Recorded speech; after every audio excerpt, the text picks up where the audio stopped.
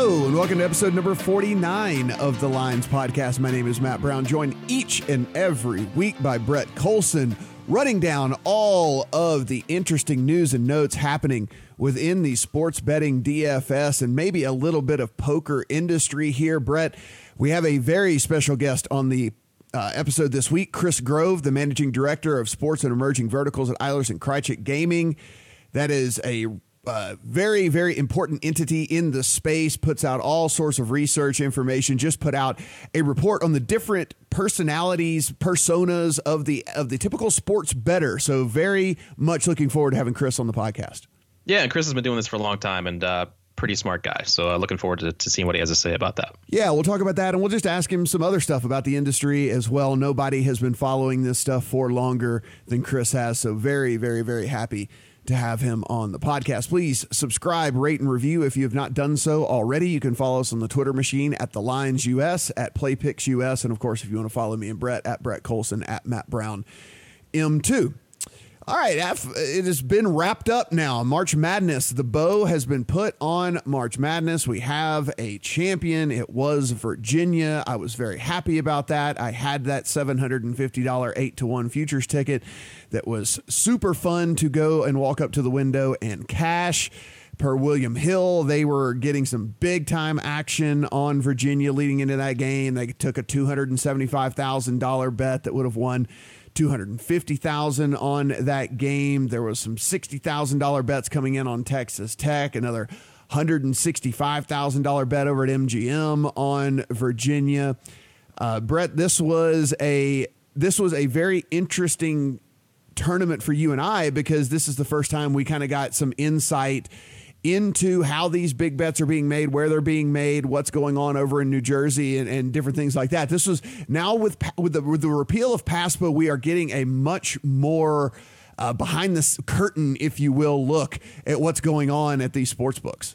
Yeah, it's exciting because this is only the beginning. You know, we're seeing all these big bets come in, but I like to see where all the public action comes in as well, because that really shapes where my bets are ultimately going to go as well. So, I mean, and the operators have been very they've been very open and offering a lot of this information to us, so we're able to put it out and kind of see where people are leaning and on all these games. And it was one of the better tournaments I've seen in a while too. Once we got all the chalk out of the way, I mean, the first weekend really wasn't exciting at all, but the cream I thought really did rise to the top. A lot of good basketball there at the end, and people were into it. Even though Duke was knocked out there in the Elite Eight, we still had some really good teams in the Final Four and some really good games, and a lot of handle came in from that. Overall for the tournament, underdogs went 35-28 against the spread. That was good for nearly 56%. So if you were a dog bettor, you probably came out of the tournament feeling pretty good.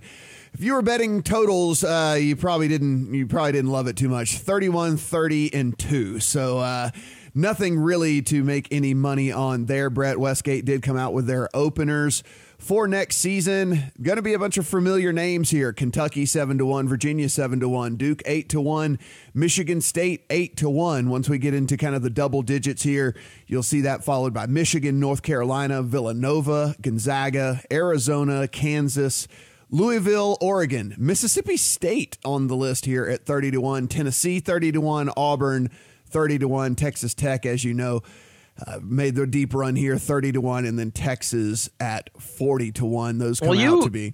You follow the SEC. Why is Mississippi State in there with Tennessee and Auburn?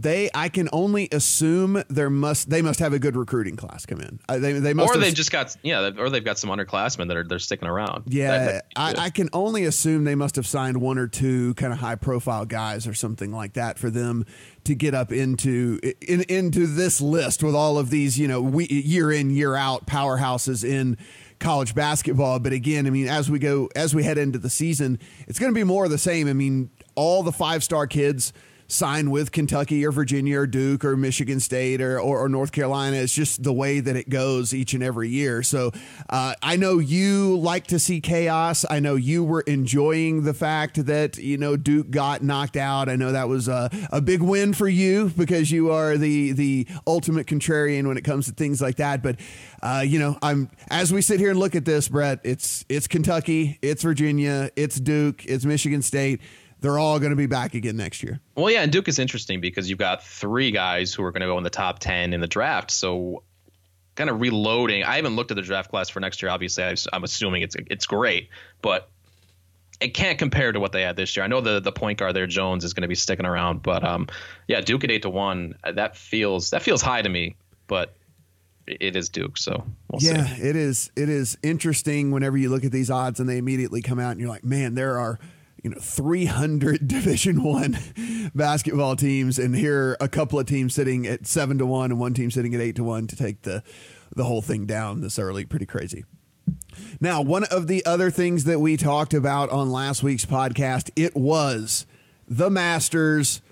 It's the only thing we talked about, really. Holy mackerel, Brett, the Masters, man. I was very happy with the way that the Masters handled things as well. There was going to be some weather that was coming into town.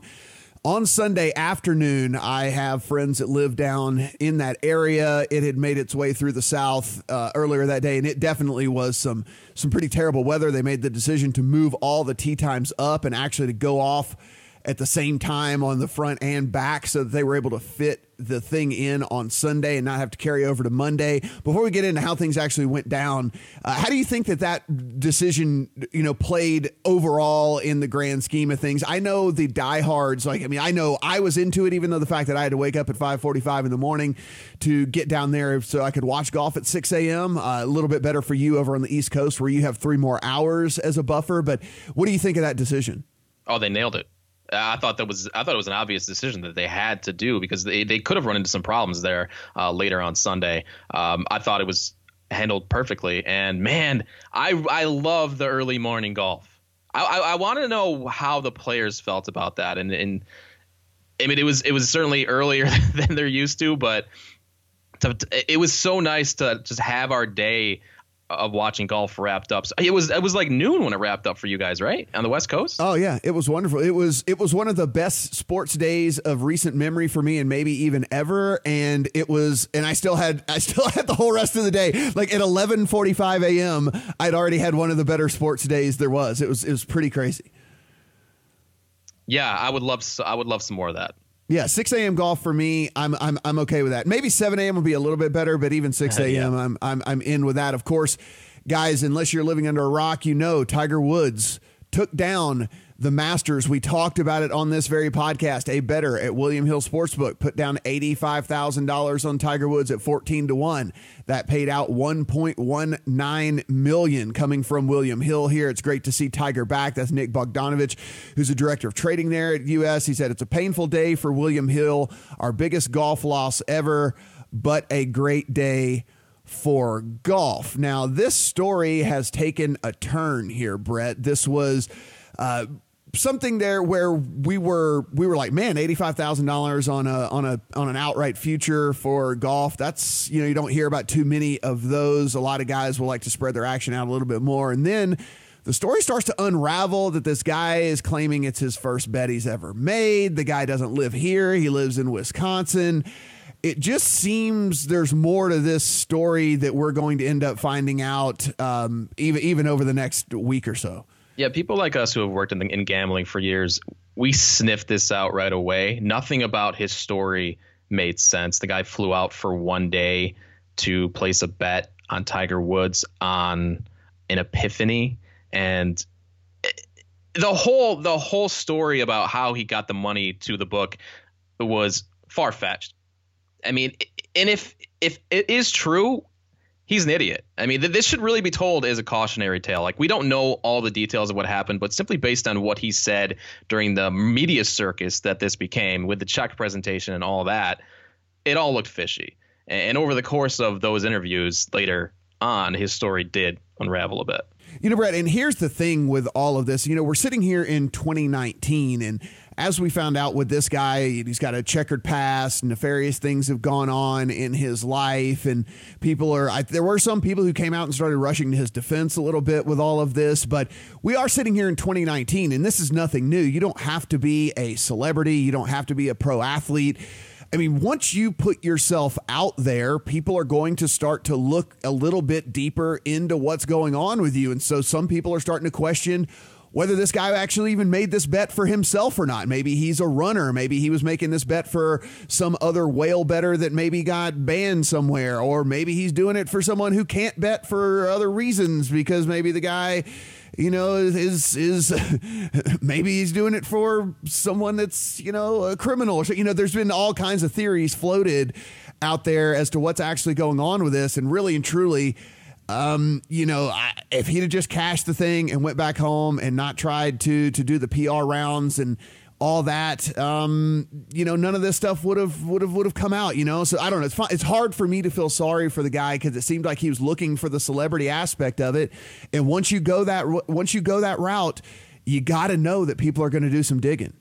Well, yeah, and we did do some digging. And we were trying to get to the bottom of what this guy's story actually is, not whether he's a criminal, or any of that, like all that stuff. It doesn't matter to me unless it's a character thing. And this guy is working with some people who he shouldn't be working with. Maybe he is running. Maybe he is a runner for a person who can't place a bet in Nevada for whatever reason. We don't know that. It's all speculation at this point. But we were digging, and because the story he told was way too far-fetched. He overshared. The problem was he overshared, and right. That's what, like, trying to say that you take a shared lift. You have $85,000 in cash on you, and you can't just get your own personal lift, and then going with it's the first time I've ever placed a bet of any kind in my life. I mean, like, you don't. Your first bet is never $85,000 on a golf outright. It's just not. This is just not how life works. Yeah, and then he tells the story about how he was $25,000 in debt. I mean, why are you sharing all this? Yeah, it just is so much of the stuff. So again, we will, if anything further develops in this, we will certainly keep you informed of how all of this goes down. Of course, it was not a good day for the sports books for Tiger Woods winning. As you can imagine, he draws tons and tons of action. FanDuel actually put out a promotion where if you played their DFS contest, Brett, if Tiger were to win, whether you rostered him on your lineups or not, that they would refund all entry fees. Well, of course, Tiger did win. So that was a big $2 million hit for them right then and there, because not only was it a $1 million guaranteed tournament, so they had to refund all the $1 million in entry fees, but then they still had to pay out the tournament as well. So you can't not pay out the tournament. So that was actually a $2 million hit for FanDuel. Woof. Yeah. Look, once in a while, the chalk is going to hit. I mean, it is sports betting. The customer does win sometimes. And this time it was the super mega chalk. And some of these books got crushed, especially in New Jersey, where they were running all these special Tiger Woods promos, and FanDuel with that DFS promo, which, wow, that is costly. Yeah, that was quite costly for sure. We talked about the BetStars promo where they were giving out 100 to 1. On $10, you could bet $10. They said just on that promo alone, they lost $360,000 on Tiger Woods. So a lot of people, and you know what, Brett, I'd like to think that a lot of people listen to this podcast and we told them, just go make the bet because yes. It's plus EV. Like, it doesn't matter whether you think Tiger's going to win or not. Just go make the bet. It's plus EV. They're giving you 100 to 1 on $10. Go take it. Where you're getting Tiger at 14, 15, 16 at all these other places. And you know what? Again, we are not here to beat the drum for the sports books or anything. I like it when the sports books take a bath, man. I'm okay with that. Of course. They always win. Let us have one.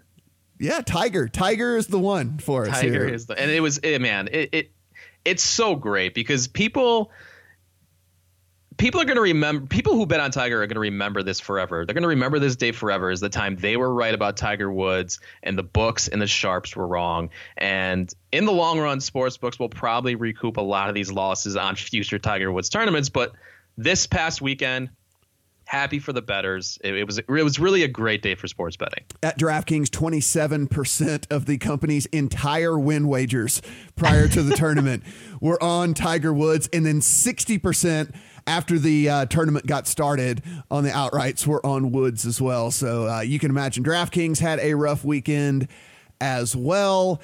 At FanDuel, Brett, we are looking at Tiger as the favorite to win each of the next majors here, and that is probably no surprise. There is a sports book here in Las Vegas. The over at the Wynn is booking Tiger as low as 5-1 in the PGA Championship. We are talking about the best golfers in the world assembled into a golf tournament, and you are getting 5-1 on Tiger Woods. Now that is a little ridiculous. You can get him at plus 850 at FanDuel, but as you can see, Tiger Mania, it's coming back as if we were kids here, Brett.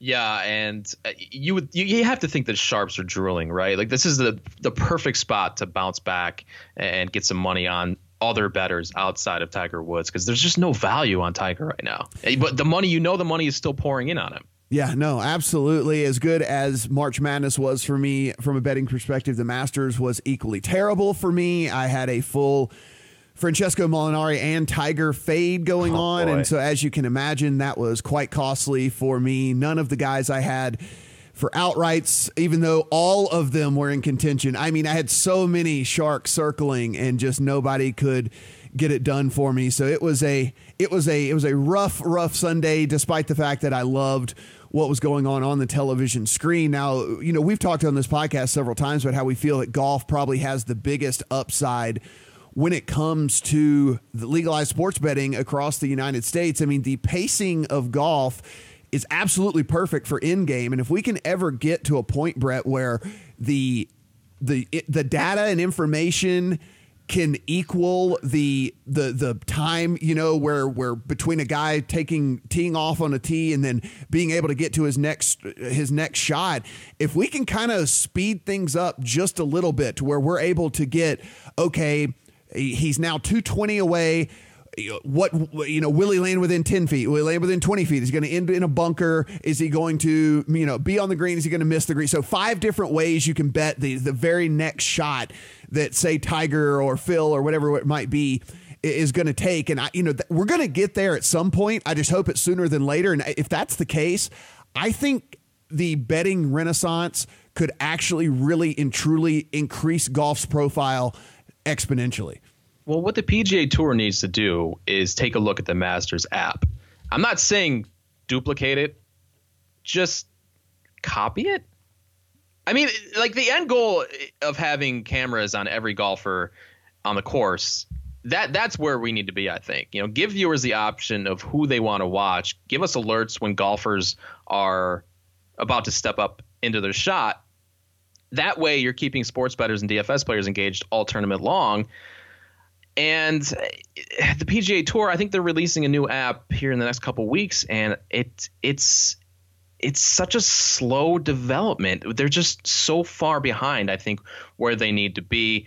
But with the expansion of legal sports betting and the popularity of in-play, there's so much potential, like you said. And golf is the perfect platform for in-game. Think about this. They're standing on 16, and we're able to sit there and say, inside 5 feet, inside 10 feet, in the water, 25 feet, further away from the whatever it may. Like, you have 10 different options that you can choose to bet on, before these guys tee up there on 16 for that pressure shot. I mean, it would just be so amazing, man. I think that this is something, and I'm not going to say that it can necessarily, quote unquote, save golf. I know that the younger generation is not playing as much golf. They don't have the time, or they don't at least want to invest the time. And I understand all that, but I actually truly do believe that to an extent, golf can be, quote unquote, saved by a sports betting revolution here if they are able to get it to where people can bet on golf in a truly unique way that you cannot in other sports that are popular in America, because you can't do that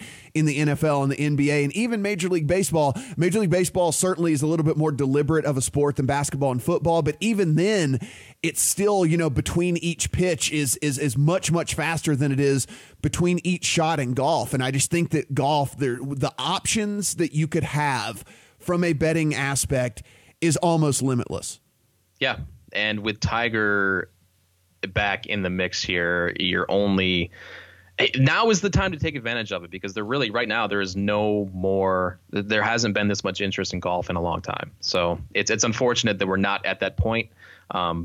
and hopefully Tiger's around for a couple more years. For a much bigger breakdown of all of this, of course, listen to our LSR podcast. They will break this down from top to bottom and give you all of their insights, but it is worth mentioning here the New Jersey sports betting handle did come out, Brett, and whenever you look at how this has just increased, it really is just staggering. I mean, you know, if we go back to June of 2018, there was 16.4 million in betting handle. Fast forward to March of 2019, and we're looking at $372.4 million worth of betting handle over there in New Jersey. We have already hit the 1 billion mark for 2019. So, of course, that's only 3 months, January, February, and March of 2019. And we already have over 1 billion in handle over there in New Jersey. Yeah, that's wild. And record revenue month for New Jersey last month as well, thanks to the men's basketball tournament. 31.7 million in revenue. They bounced back after February's down month thanks to the Patriots winning the Super Bowl. So monster numbers, New Jersey. It's so exciting to think about what's going to happen here. We got Pennsylvania coming here in the next month or so, we hope. So, man, it's going to be huge. And just again, to continue to say this over and over and over again, we are looking at over $1 billion in handle in 2019 over there in New Jersey. 80% of that, Brett, came either on the computer or on mobile. So it was some form of mobile wagering, be it via your laptop or be it via your smartphone. So guys, if you're listening out there and you have anything to do with any of this, you have to have mobile, man. There's too many of these on property only, and it's just, you are capping the potential here. All of the numbers, all of everything that you are projecting is going to fall short if you don't have mobile. What more do you need to see than this? You know, right. if you're drawing up legislation and you don't have mobile, what's the point of even having sports betting? It really is. And whenever we look at this, it's just staggering. I mean, 800 million of the billion is coming from the mobile side of things. The big winners, Golden Nugget, 14.2 million in revenue for the month. Of course, a lot of theirs comes from casino, but they did add wagering here, sports betting just recently, and certainly has helped them out. And then FanDuel making up a ton of ground from the initial launch over there when DraftKings really just came out of the gate firing. And Brett, what we have seen is FanDuel has just not only closed the gap, but surpassed DraftKings in a very short amount of time.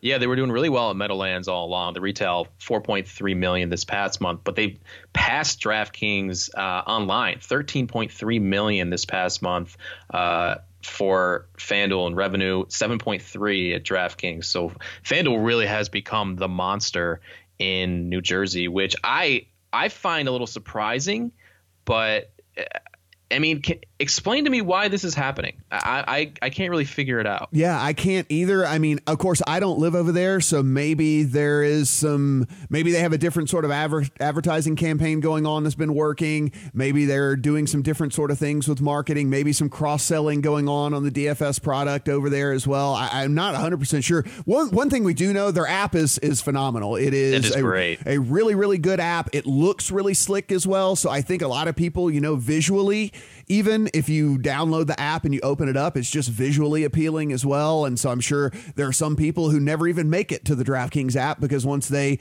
open up FanDuel and they're like, I like this one, there's really no reason for me to have a second app. And so very, very, very interesting stuff here. And of course, maybe we'll even ask Chris Grove about that. And it is that time for us to check in with him again, the managing director over there at Eilers & Krejcik Gaming. Going to talk a little bit about everything in the sports betting industry here with Chris Grove. Now joining us on the podcast is a man that if I were to list all of his credentials, we would be sitting here until the taping of the next podcast. He is at the very least, the managing director of sports and emerging verticals at Eilers & Krejcik Gaming. Chris Grove. Mr. Grove, thank you so much for taking some time here. We are very honored to have you on the pod. It's my pleasure, gentlemen. I think maybe you could start a new podcast where you just list people's credentials and that's it. Well, we do. Listen, we do have some very important people on the podcast, but none probably as important as you. I call you the godfather of basically all of this whole legislative and what's going on, gambling, DFS legislation stuff, reporting. Nobody was doing it before you. Before we get into all that, what made you get into this? I think it was that absence. There were a lot of things happening on the legislative front, on the policy front, on the market front, and honestly, I wanted to understand better. So I got into it because of that lack of information. I worked in the online gambling industry for almost 20 years, and when the U.S. was really starting to look like it was going to regulate again, I was looking for sources of information about what does this bill mean? What are the implications? What is the market going to look like? How big is it going to be? And those sources really didn't exist. So we decided to make our own. Well, we are going to talk a lot about a lot of stuff here, but certainly we're going to talk about this report that you guys put out. But before we do that, can you just tell everybody about Eilers if they are not aware of what you guys do over there? Just a research and consulting firm focused mostly on the regulated gambling industry, very U.S. centric. I handle sports betting and online gambling, and then we have partners who handle land-based work, slot supply, and then also areas like social casino and other forms of casual gaming. So pretty much run the gamut on anything having to do with gambling or gaming, especially in the U.S. market. So I'm reading this report here that you guys put out about sports betting personas, which is fascinating because there are so many different personas that sports books are trying to win over. When did you guys start really looking into these personas and defining what the typical sports bettor is? So we've done a lot of survey work around sports betting over the last couple of years. And we noticed as we were doing the survey work that while it was useful to put out these broad aggregate descriptions of how U.S. consumers might respond to regulated sports betting, how they might engage with legal sports betting, that was really telling a very small slice of the story. So the more polling work we did, and honestly, the more polling work we saw other people do, the more we realized that this was probably the next natural step in describing the U.S. consumer. And certainly we are not the first people to have this idea. Persona work has a long history in a variety of industries and has a long history in the gambling industry as well. What we've done is a starting point. And I think, as we say at the end of the report, when the regulated market really kicks in the U.S., you get this influx of new consumers. There are going to be dozens of additional ways that you can slice and dice the U.S. sports betting consumer population. So it came down to 7: casual dabblers, status seekers, superfans, action chasers, would-be pros, high rollers, and sharps. As you really dug into this, which one of the personas was kind of the hardest to nail down? I think the hardest to nail down is the would-be pro, because it's almost a way station for people who are moving through various personas or various steps on their sports betting journey. So you might imagine someone who starts off as a casual player, they get interested, and then they start trending toward that persona of a would-be pro. Now, at that point, some people, that experience goes really positively for them, and maybe they take more of an initiative. Maybe they invest more in sports betting, and they head closer to being a sharp. Some people, the would-be pro experience maybe goes negatively for them. And so then they drift back down to being a super fan or drift back down to being a more casual player. And of course, there's probably, and we saw this with poker as well, there are some people who can sit in that persona for years, where you're not quite good enough and you don't quite have the time and resources to do this on a professional level, but it's interesting enough to you and it's engaging enough to you, and your results are just good enough or just promising enough to keep you in that middle state between being a casual player and being a professional. Yeah, so one of the things that I noticed as well in this is, not shocking that most of the personas produce more losers than winners, but I was curious, do you feel like while they're losers, at the window per se, do you feel a lot of them aren't sweating it too much? Do you feel that a lot of the people that are in this wacky sports betting realm really are truly doing it for fun? I think most people are doing it for fun, for entertainment, for engagement. for the possibility that they might get better at it. And remember, your results are clustered, right? It's not as if you just have a straight linear distribution across all of your activity. You have good months, you have bad months, you have good years, you have bad years. And I think people do have the ability to maybe overgeneralize their positive experiences and underplay their negative experiences. And again, to go back to poker, you see people do this all the time. The amount of your friends who claim to be winning poker players just does not stand up to statistical scrutiny, right? So I think that happens with sports betting as well. I think you have a pretty significant class within the sports betting consumer base that are small losers who think that they're break even or even small winner. So there's been a lot of talk since the launch of the new legal markets in the U.S. about banning and limiting sharp bettors. And looking at the characteristics of sports bettors in this report, you can certainly see why sports books would be more focused on winning over the action chasers and the super fans, who are the far larger demographic that cares more about the amusement aspect of sports gambling rather than the sharp who cares about winning. But at the same time, books need sharp action for multiple reasons. And you mentioned that in this report, whether it's helping to set lines or offsetting risk. What are your thoughts on some of the banning that we've heard about that's going on in New Jersey and that's been going on in Europe for years? Obviously, books have to make that decision. I don't think it's an easy decision, and I don't think they should treat it as an easy decision. Some brands probably have made the determination that all we want to be is a mass market brand. That's where we're going to make our money. And so as a result, we don't really feel like we need sharp action. I think that especially any brand in the U.S. market, which is far less defined than the European market, and will probably evolve in unique ways and not exactly resemble, or maybe not even closely resemble. I think if you get a negative PR impression, if you get a negative with your brand in terms of banning sharps, I think that you're also then maybe shutting the door to some high roller action. And I think you're definitely shutting the door to a significant amount of would-be pro action. So I think books in the U.S. do have to take that analysis very seriously, and they have to consider what other things you're losing when you decide that you want to cut off sharp action or if you want to limit sharp action. Of course, on the other side of that, obviously books have to balance risk. That's what they do. I just would warn books against thinking that taking sharp action is all downside, no upside, because I think the image it creates for your brand and the halo it can create that can attract other classes of players that may be very profitable for you. I think that's a valuable halo, and you shouldn't dismiss it out of hand.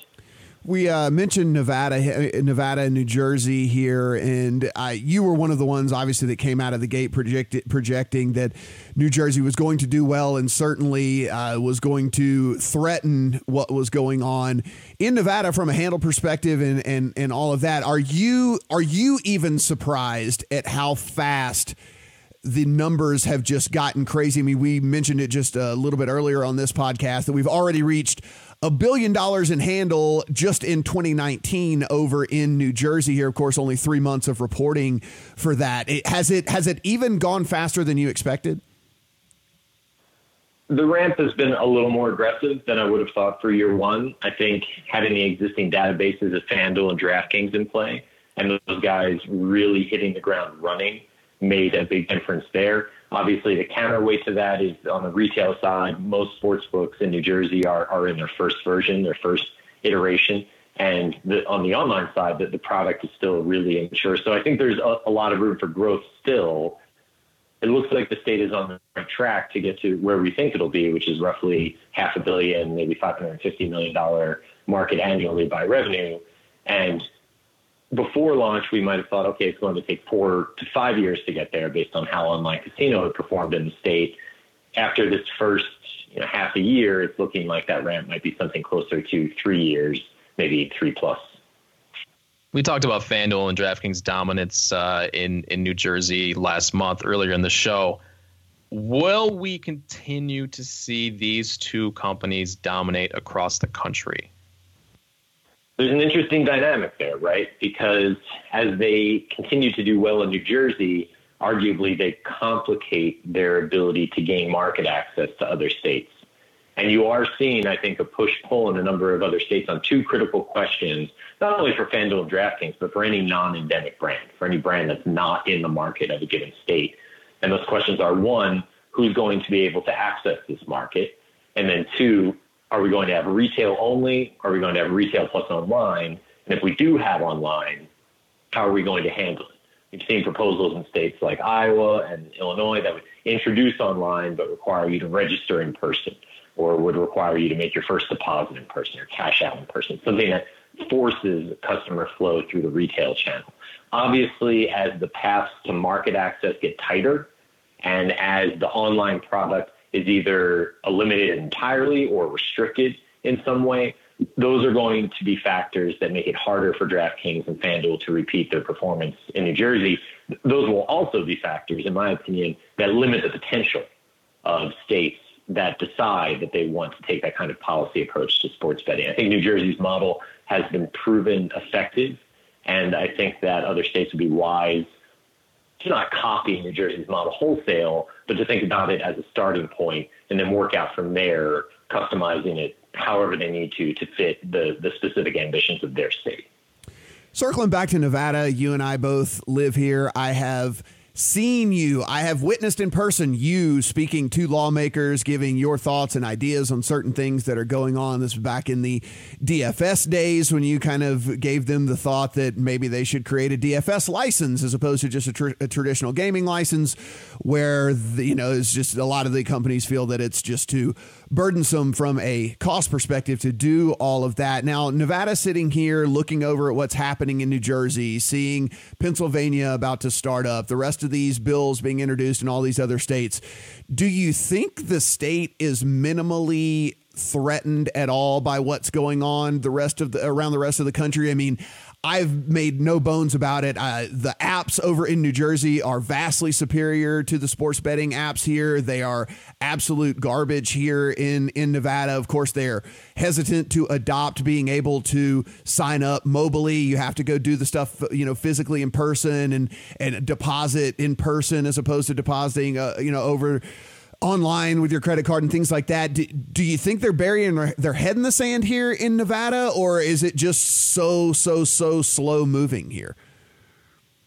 I think that there is a risk that the comparative quality of the Las Vegas sports betting experience slips as consumers get more and more used to a New Jersey experience on the online side. On the retail side, obviously, I think Las Vegas's experience is going to continue to be top for years to come. But at some point, the online experience and the retail experience are not two separate things. You saw, as I did, Matt, the long lines stretching, from the parking garage almost to the window during March Madness, and that's insanity, right? All of those people should be signed up while they're in line for an app and be able to make a deposit right there and be able to bet immediately. The idea of lines to the window is, I think, counterproductive. Does not add anything positive to the experience, and certainly creates a negative experience, especially for people, and this will become an increasingly large number of people who in their home state have a very easy online experience, and then come here to Vegas and start asking themselves the question, why is it so much harder here? If you didn't have anything to compare it to, you might grumble a little bit, but this is the only way you can do it, so that's the way it is. When you have something superior to compare it to, that's when I think the problem really starts. So I think Las Vegas and Nevada in general, when they think about this question, have to start putting themselves in the frame of mind of the consumer and asking themselves, am I having a measurably better experience betting on sports across the board in Las Vegas than I can have in other places in the U.S.? As that question starts to creep a little closer to no than to yes, where it currently is, I think policymakers do end up having some work to do to improve that experience here in Nevada. He is Chris Grove. You can find him on the Twitter machine at OP Report. He is the godfather of all of this. I cannot overstate just what he has done from that aspect for this industry, guys. Seriously, great follow on Twitter. And, of course, tons of different places you can find him speaking if you are interested in all of his opinions on everything. Chris, really, really appreciate you being here with us on the pod, man. I enjoyed it. I will talk to you guys again. Chris Grove, Brett, what can you say about that guy? When it comes to understanding the intricacies of what goes on in the legislation and what's going on in the mind of these lawmakers and stuff, there really is nobody better. And I was not kidding. I was at a hearing here in Nevada, and the Gaming Commission was asking Chris Grove questions as to, like, you know, what do we do with this whole daily fantasy thing and all that. And, you know, his recommendation was for them to just create a separate, you know, daily fantasy or fantasy sports for money, whatever you wanted to call it, license or something like that, because right now under gaming law in Nevada, which is why there isn't legal DFS here, is because you have to have an actual gaming license. Well, it's very, very expensive to get a gaming license. And so these DFS companies are like, well, you know, it's not financially viable. We would never make our money back, you know? And so he was saying, well, why don't you create a new license, blah, blah. I mean, it was funny though, because you have this panel of guys sitting up there who I'm sure all think they're the smartest guy in the room, and they are asking Chris Grove questions over and over again. But guy is just a treasure trove of knowledge for sure. He is, and he was out ahead of this way before anybody else was, and that's when really there was nothing going on in sports betting. We're talking about years and years ago. He was covering these stories that, I mean, trying to just fill space by covering stories, and now, I mean, look where we are now. I mean, everything is happening. It's cool to look back and see where he started and how far he's come. And he's an absolute must follow on Twitter. The NBA and NHL playoffs are kicked off here. If you have been watching, if you are a hockey fan, Brett, craziness has already happened here. I mean, I only know this because I know you and I follow people on the Twitter machine. I am just a one hockey team guy sitting over here. I'm only a Golden Knights fan, but from what I understand, this wackiness in the first round of the hockey playoffs is nothing new. Apparently this has happened every year for the last 4 or 5 years. Yeah, I mean, look, there's so much volatility in hockey. So you see top seeds get knocked off in the NHL playoffs first round all the time. This year has been a little different, though, because we had one team, Tampa Bay, that was such a huge favorite going in. I think they were plus 195 to win the cup, which is just unheard of in hockey. But they won 62 games during the regular season, which has only been done once before. So this was the team going in, and they got swept by the Columbus Blue Jackets, the 8th seed. Tampa Bay was minus 400 for the series going in. Again, I mean, you just don't see these numbers in hockey because of the crazy things that happen year after year. But literally nobody saw this coming, a sweep from the 8th seed. 45-1 at FanDuel, 40-1 at DraftKings if you would have bet for a Blue Jacket sweep. But no one did. Nobody, not a single person made that bet. Not a single person made that bet. So, yeah, if you thought it was going to happen, yeah, you should have laid it down, but nobody did. Craziness, of course. Speaking of craziness over on the NBA side of things, of course, everyone knows the dominance of the Golden State Warriors. They were going into game 2 against the Clippers. They were 13.5-point favorites. Everybody foregone conclusion essentially here, Brett, that the Warriors were just going to cruise to another championship and then maybe things would change next year when the team broke up. They get up by 31 points on the Clippers. Everyone tunes out. Everyone decides to watch whatever they have on DVR. Nobody's watching anymore. All the while over at BetStars, the live odds get to 1,000-1 for the Clippers to come back and win that game. And guess what? They did, in fact, come back and win that game. Yes, the Clippers rallied from 31 points down. You could have got them at 1,000-1 at BetStars. The guys over at NumberFire had the Golden State winning at a 99.65% clip when faced with that scenario by being up 31 at that point in the game. Brett, I mean, we might live the rest of our lives and not, especially in the playoffs with a team like the Warriors that are as dominant as they are, and never see a comeback like this again. That was I was trying to fall asleep, man. I had given up on that game. I was dozing, and all of a sudden I start seeing some tweets about a comeback. It's down to 18. It's down to 14. I'm like, I need to check this out, because if this does happen, this is unprecedented. Like this, especially against the Warriors. I mean, this is one of the all-time great teams, and they blow a 31-point lead to an 8 seed. The odds at BetStars were 1,000 to 1. They probably could have been 3,000 or 5,000 to 1. Again, nobody bet the 1,000 to 1. It wasn't there for very long, but wow. Yeah, at FanDuel, it did get to 100 to 1. They actually took 14 bets on the Clippers. You could get up to 50 down on that. They took a $50 bet, $5,000 in that bettor's pocket. You, sir, are smart. You should pat yourself on the back for taking a team that was down 31. Good for you. Now, speaking of taking some things down here, Brett, I mean, this guy on Jeopardy, you've been watching, right? You've been watching this. I've now started to set my DVR so that I can watch this run here, but we are witnessing greatness, right? So I like Jeopardy, but I haven't watched the show in a long time because of the way people play the game. You got all these smart people who just don't play the game optimally. They're just sitting there answering questions and trying to score points. This guy, this sports bettor from Nevada, James Holzhauer, has completely changed the way he's broken Jeopardy because of the way he just dominates this game. He's now won 10 straight. He broke the all-time – I think he's broken the all-time record 3 times now. He's the only player to ever score more than $100,000, and he's done it 3 times. And he just broke the record on Wednesday with $131,000. I feel awful for these people who come on the show. This is their dream to get on Jeopardy, and this guy, this 34-year-old sports bettor, has been obliterating them.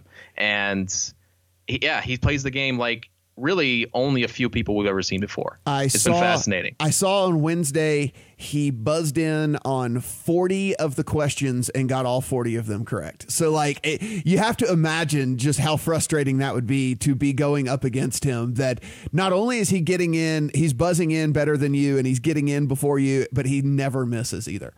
Yeah, and that allows him to control the board and leverage daily doubles, and it's fascinating to watch. And you combine that with his high risk tolerance. He's a gambler, so he doesn't care about losing $40,000 or $20,000 on a daily double because he knows it's the right thing to do to put all this money in play. And yeah, because in theory, you could put yourself. I mean, that's the one thing you're talking about when you say these people are maybe not strategizing this correctly is.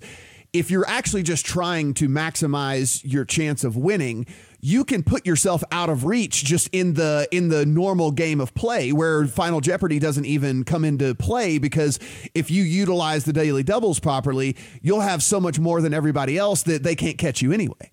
Yeah, and it makes him very difficult to beat. And I think it's going to take his own mistakes, maybe a couple missed daily doubles, maybe a wrong answer in Final Jeopardy to knock him off, because he is so dominant in the questions, and on top of that, he knows how to play the game that nobody else has really played forever. So he has not been challenged at all over the first 10 games. I don't see it happening. And finally here, action on Showtime wrapped up. It was a 4-part series. The final episode did have a little bit more of the Vegas Dave losing experience involved here. Brett, I mean, we've talked about him on this podcast ad nauseum, so we might as well start off with producer with Vegas Dave. I saw a conversation between Matt Peralt, who obviously does content for us over on the YouTube channel, as well as some written content during football and basketball season for us as well on Play Picks. And he had one of the producers on his radio show, and the guy felt like they exposed Vegas Dave and all that. And look, I do understand they did do that. They did show him make bets and they did show him lose bets and they did whatever, but they still glamorized how much money he makes. And they still glamorized him talking about the more haters, the more money I make and things like that. And, while maybe people won't look at this as he's the guy I need to go buy picks from, but it almost makes me worry that this is a situation where you're you could almost make more scammers. Like you could almost make more of these guys who think like, well, wow, I don't even have to be a winning sports bettor and I can just get all these people to pay me money for these losing sports betting picks. I don't know. It just seemed like the glamorization of his lifestyle and how much money he makes. And it doesn't really matter whether he's got morals or if he's a winner or loser. That's the thing that just rubbed me the wrong way. Yeah, it's unfortunate. I didn't have high hopes going in that this would give the casual sports fan and the Showtime subscriber a truthful look at the industry, and it really didn't. But it's also a TV show. I mean, they have time constraints. They have to make it interesting enough for people to watch it, and that's why they had Vegas Dave. He's entertaining, and while he does operate as a predator on degenerates, it was the most, I guess, amusing part of the show, just to see him at his high points and low points.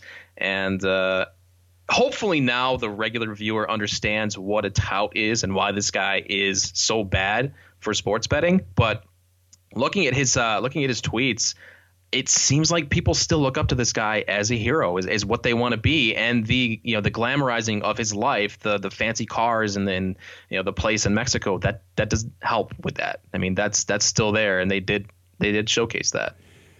I'm not, listen, there are people out there who I like that do it, and I'm not going to, sit here and call out any specific names or anything like that. But, we're moving into a time here, Brett, especially with the way that legalization is sweeping across the nation and whatnot, that, the days of having to pay for picks, guys, is coming to a halt. And if you're doing that, I mean, just kind of think about what you're doing and look a little bit more broadly than you are. I mean, there is a ton of really good free information out there. I mean, we've mentioned VSiN before on here.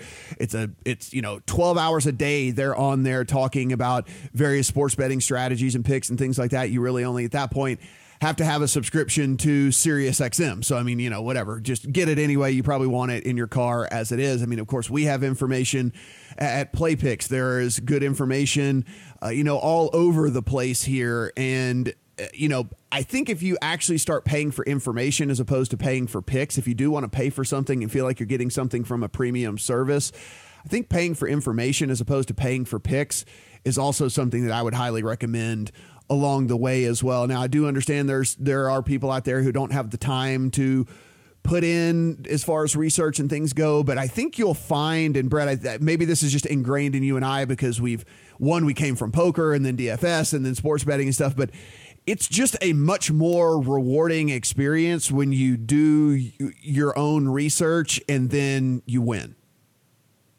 That's exactly right. And that's what I was going to say. There are a lot of great data resources out there to help you come to your own conclusions. And the feeling of winning when you come to those conclusions is so much more gratifying than just paying for a pick.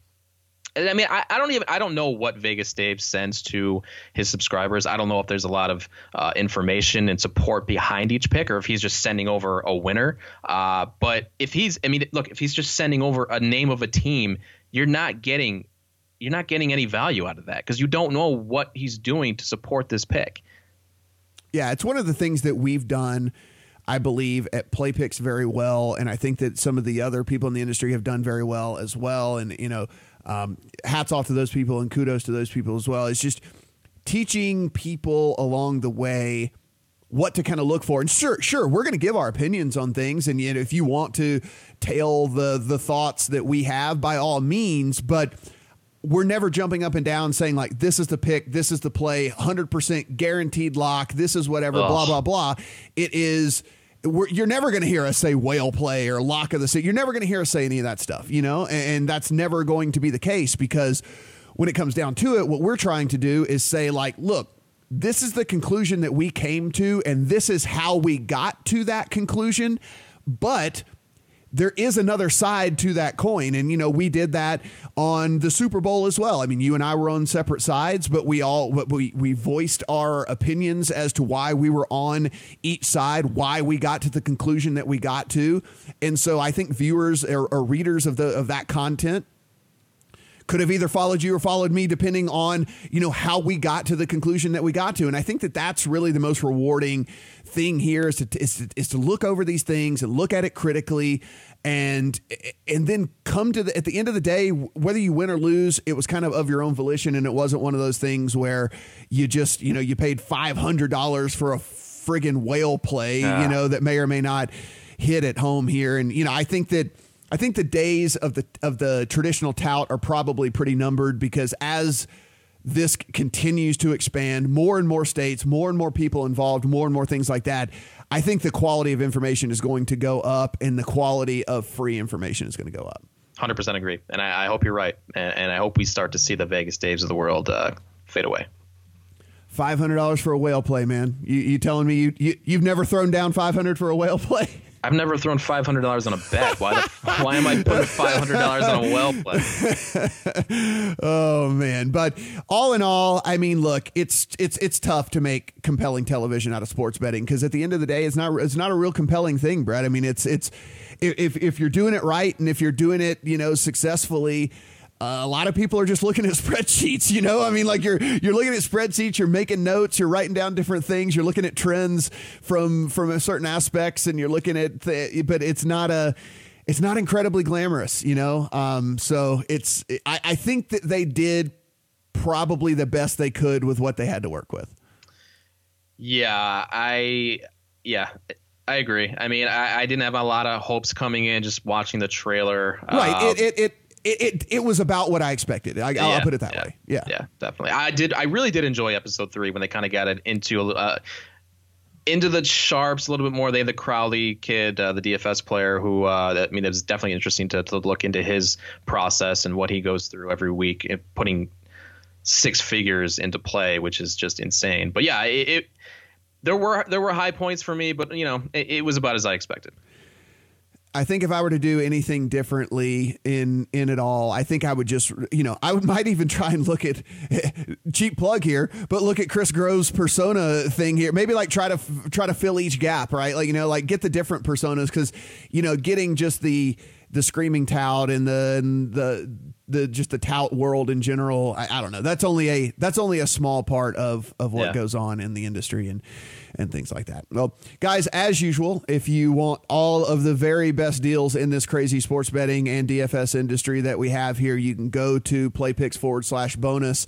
That has every single one of the offers that we have going, and every one of them that is current. So Brett keeps that updated on that page. So if you are looking to play over there in New Jersey within the confines, or if you're looking to sign up at a DFS site, all on one handy dandy little page right there. So again, that's PlayPicks/bonus. And of course, you can head to the lines. You can find not only this podcast, but all of the awesome industry news that is going on over there as well. Brett, we're heading into Kentucky Derby season. We're heading deeper into the playoff season here. So I imagine we will just keep things rolling.